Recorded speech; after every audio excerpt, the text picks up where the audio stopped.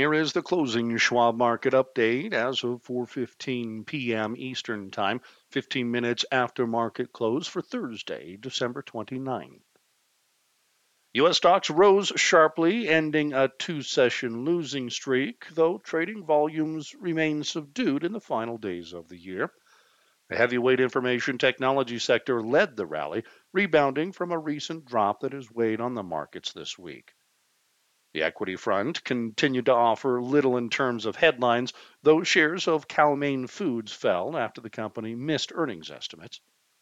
The economic calendar introduced labor data as jobless claims ticked slightly higher compared to the prior week. Treasury yields were mixed. The U.S. dollar dropped, crude oil prices were lower, and gold traded higher.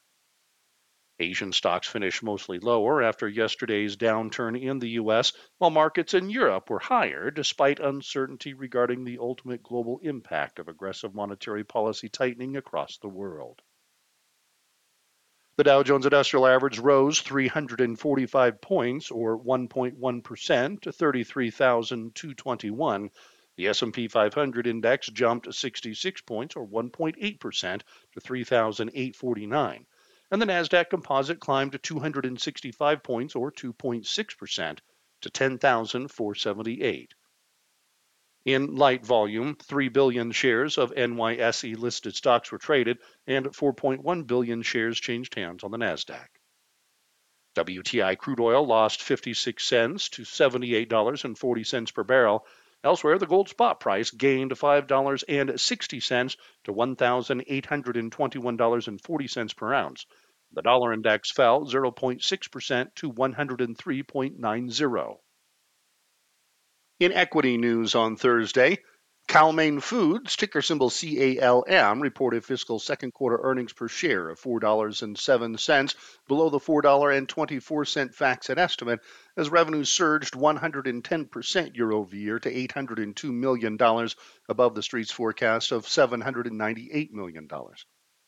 The company said its results reflect the current market environment characterized by record average selling prices for conventional eggs, primarily due to reduced supply related to the outbreak in the U.S. of highly pathogenic avian influenza and good customer demand. Cal-Maine Foods said both conventional egg and specialty egg prices jumped year over year, with the former more than doubling. However, the company noted higher costs across various inputs, including feed, labor, packaging, and distribution, due to weather-related shortfalls, the ongoing disruptions related to COVID-19, and the impact of the war in Ukraine and its impact on the export markets. Shares fell nearly 15%. Equity news remains light in the final days of 2022, which has seen the S&P 500 tracking for a decline of nearly 20% for the year. Although the index is down for the month of December, it is still solidly higher for the quarter, which would be the first quarterly advance since the fourth quarter of 2021. However, the Nasdaq is heading toward a fourth quarter drop. The markets continue to wrestle with the ultimate impact of aggressive Fed actions to try to combat inflation after earlier this month downshifting from a string of 4 straight 75 basis point rate hikes to a 50 basis point increase. The deceleration remained unusually aggressive, and the Fed signaled that restrictive policy will likely have to remain in place for longer and at a potentially higher terminal rate than expected.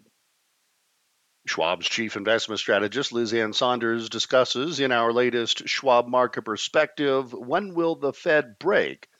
How inflation trends are moving in a favorable direction, but the change is likely too slow for the Fed to take its foot off the brake anytime soon.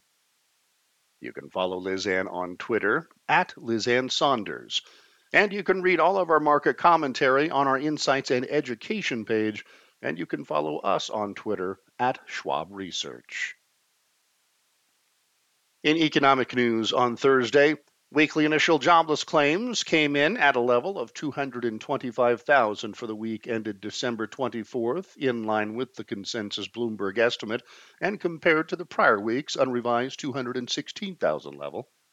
The 4-week moving average dipped by 250 to 221,000, And continuing claims for the week ended December 17th rose by 41,000 to 1,710,000, north of estimates calling for 1,690,000.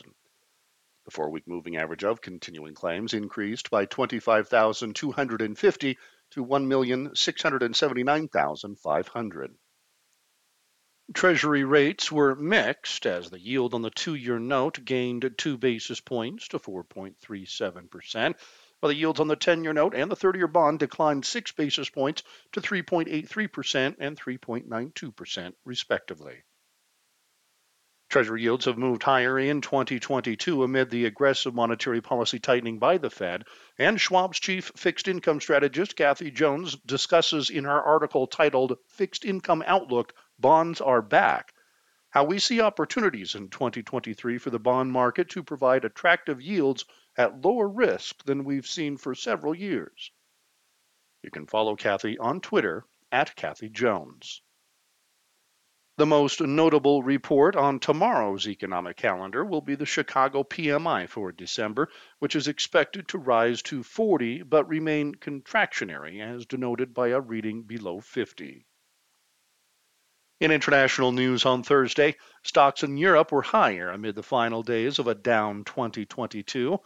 Equities rose even as the global markets continued to grapple with uncertainty regarding the implications of high inflation that has fostered aggressive tightening of monetary policies around the world and the ongoing war in Ukraine. Also, the markets wrestled with uncertainty regarding the potential economic and inflation impacts of the reopening in China as it eases COVID restrictions despite rising cases. Economic data remained on the lighter side, with Eurozone money supply growing at a smaller rate than anticipated for November, and Spain's retail sales dropping for last month. The euro and British pound rose versus the US dollar, while bond yields in the Eurozone were lower and rates in the UK were unchanged. Schwab's chief global investment strategist, Jeffrey Kleintop, discusses his top global risks of 2023, highlighting our top 5 that may define the global markets, considering that a new year almost always brings surprises of one form or another. You can follow Jeff on Twitter at Jeffrey Kleintop. The UK FTSE 100 index was up 0.2%. France's CAC 40 index rose 1%. Germany's DAX index advanced 1.1%. Spain's IBEX 35 index increased 0.7%. Italy's FTSE MIB index gained 1.2%. And Switzerland's Swiss market index traded 0.4% higher. Stocks in Asia finished mostly to the downside following the negative lead-in from the U.S. yesterday, and as the global markets continue to grapple with the economic impact of aggressive monetary policy tightening across the world. The monetary policy actions have been joined by the recent decision from the Bank of Japan to tweak its bond purchase program. The monetary policy decisions have boosted volatility in the global currency and bond markets. Also, geopolitical concerns have accelerated, with tensions rising between South Korea and North Korea, as well as uncertainty regarding how rising COVID cases may impact China's recent decision to ease restrictions and reopen sooner than had been expected. The markets declined despite some positive economic data out of South Korea, with its industrial production unexpectedly rising and retail sales accelerating. In his article titled Global Outlook, Recovery and Risk, Schwab's Jeffrey Kleintop notes how markets may continue to see volatility in 2023 as they navigate between global economic growth and inflation fears, with central banks decreasing rate hikes and China's reopening. Japan's Nikkei 225 index decreased 0.9%, with the yen trimming recent losses versus the US dollar.